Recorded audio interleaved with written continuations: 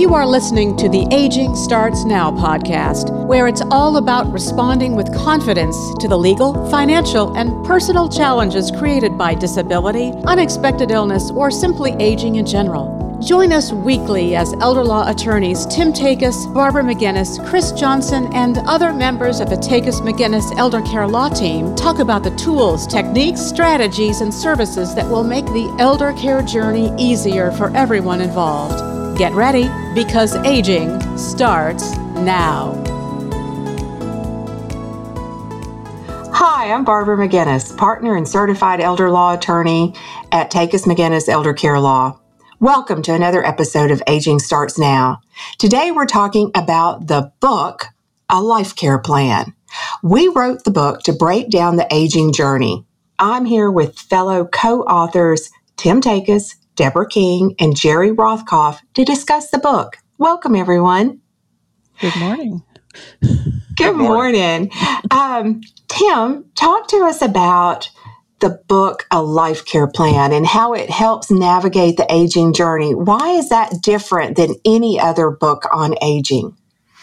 The book is different mainly because it takes a systematic and proven approach to planning for the care of an older person. We've basically broken the book down into three domains of care, which are the legal domains and the financial domains and the personal care domains of an older person. So really, it is a way of looking at the world in which, as elder care law attorneys, it's a way of looking at the world of planning for older people that works, and it's flexible and changes over time.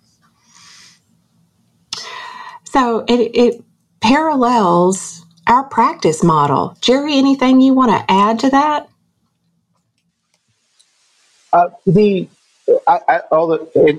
Obviously, I agree with Tim with what he has already stated, but it also, most books written by elder law attorneys are really related to either mainly the financial. So typically books about planning for legal issues related to older adults takes a financial approach or a care approach. And our focus, as Tim indicated, is a systematic approach to bring both the financial, legal, and care issues all together in an easy, understandable form.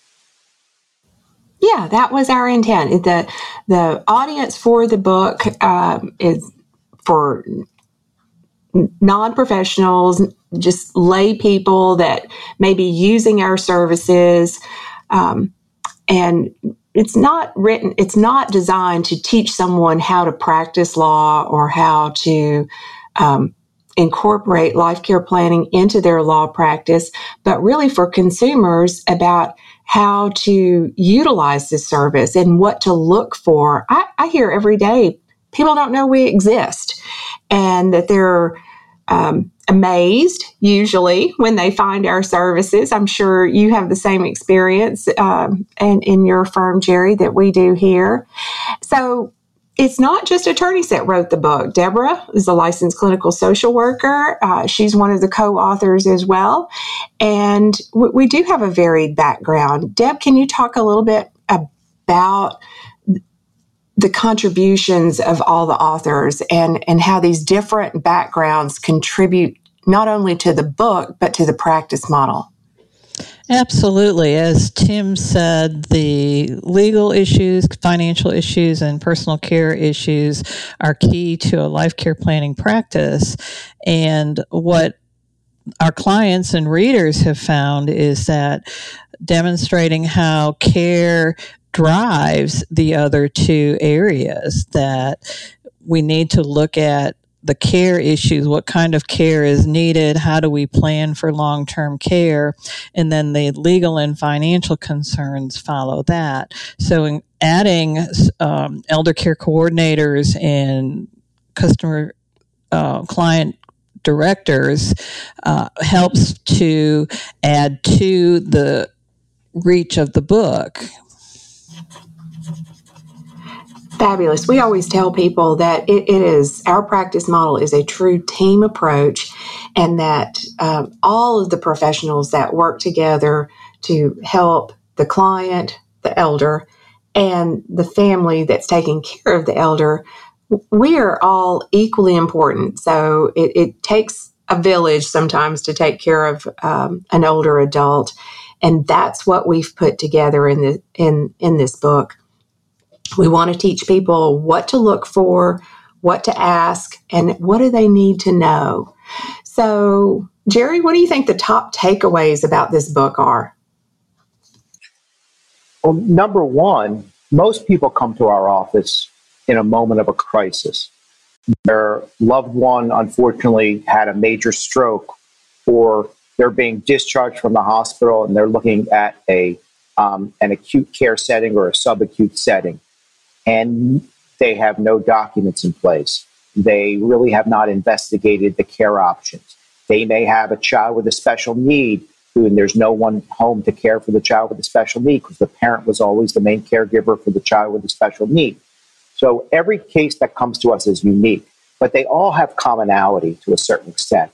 And that's, in many cases, a failure to plan ahead of time. In many cases, when the writing is on the wall. So I would say one of the top takeaways is use this book as your navigator for the future. Learn what to do now when you are currently healthy. Or if you're in the early stage of a diagnosis, like you've been diagnosed with mild cognitive impairment or early stage dementia, learn what steps you need to take. What steps should your children take? What steps should your spouse take to really protect yourself, not just from a financial perspective, to ensure that your loved one gets the best care possible going forward. And if I might add, the families that have read the book have found it so encouraging that they've passed it on to other family members who may not be in that crisis, but they recognize that planning ahead is key for their long-term care and aging needs. Right. And one of the things that we teach here as well, and this is like a first principle, is what we say is that the care of an older person can be planned. And people come in here and think that, like Jerry mentioned, many of our clients come in and they feel like they're in a crisis, and the goal here for them is to make sure that their care needs are planned and that the families are able to maintain and stay in control of the situation. Now, sometimes that is more difficult, needless to say, than what I'm sort of articulating here. But ultimately, that's just what seems to be, what our clients want. They want a good quality of life. They want to be able to have a plan in place, and they want to make sure that they stay in control of their affairs as long as possible. It addresses what they worry about, not in a specific manner, but in overall how education and planning can help, that people understand that if I'm worried about how to pay for the nursing home or making sure I have enough resources, that planning early can help. If I'm worried about what kind of care I'm going to need, educating yourself about those community resources can be key. I think we've talked about who could actually benefit from this book. So obviously our clients and our prospective clients and the families of those people that support. So in general, educating consumers, but also educating people that refer to our law firms, because sometimes they know some of what we do. They don't know all of what we do. So sharing this book with them could be helpful. I think other law firms. Go ahead, Jerry. Barb, I just wanted to give you a quick example of what you're referring to regarding other professionals. It's not just consumers or those caring for an older adult. It can be other professionals. I recently had a conversation with a financial advisor, so I gave him a copy of our book. He sent me an email yesterday. He says, "Can I have 24 more? I think it's very important to put this book on on the desk of every financial advisor in the office. So we just shipped him 24 of our books. So and because financial advisors, even those who deal with seniors, typically are not very knowledgeable on these issues. So this advisor thought it'd be great to have this for financial advisors as a resource. Not just financial advisors. I've had 3 consults this week with financial advisors who have brought their clients here to the firm, and they are great partners, quote unquote, in helping people navigate this journey. But also accountants. They're another example of a professional that could benefit from being made aware of this, because everybody sort of thinks about things from their silo, tax standpoint or preserving capital, and they don't necessarily think that, well, now's the time. Now is the rainy day. We need to be spending the money for care. We're not necessarily in a growth phase any longer. Taxes may not be our biggest worry anymore. There may be other issues that are more pressing.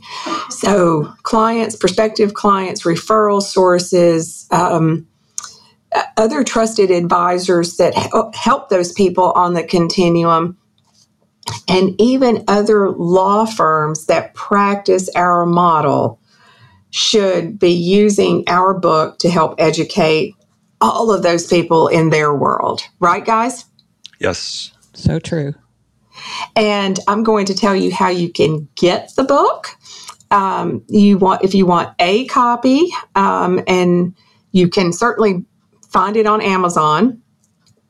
You can contact either Takacs McGinnis Elder Care Law or the Rothkopf Law Group. We have the books.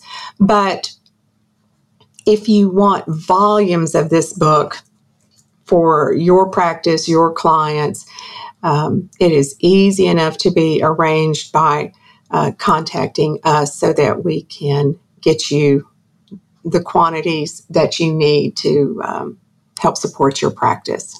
Any other last words, guys? All right. I'm hearing crickets from you. That's it for today's episode. Thank you for listening. Takacs McGinnis and Rothkopf Law Group. We are life care planning law firms helping families respond to the legal and financial challenges caused by chronic illness or disability of an elderly loved one. Join us next week for another episode of Aging Starts Now. Thank you for listening to the Aging Starts Now podcast. For more information about today's show, visit tn-elderlaw.com, click on the Free Resources tab, and then click on Aging Starts Now. You'll find the show notes there. And while you're at it, why not check out all the free resources available at tn-elderlaw.com? Document downloads, the Takacs McGinnis blog, educational videos, informative articles, helpful links, a TV show, and more. It's all there, free for the taking. If you enjoy listening to the Aging Starts Now podcast, please subscribe, rate the show, or leave us a review. It's easy to do on whatever app you use to listen. We would love your feedback on the show. Aging Starts Now. We'll be back next week with more candid discussions about challenges created by aging, disability, and unexpected illness.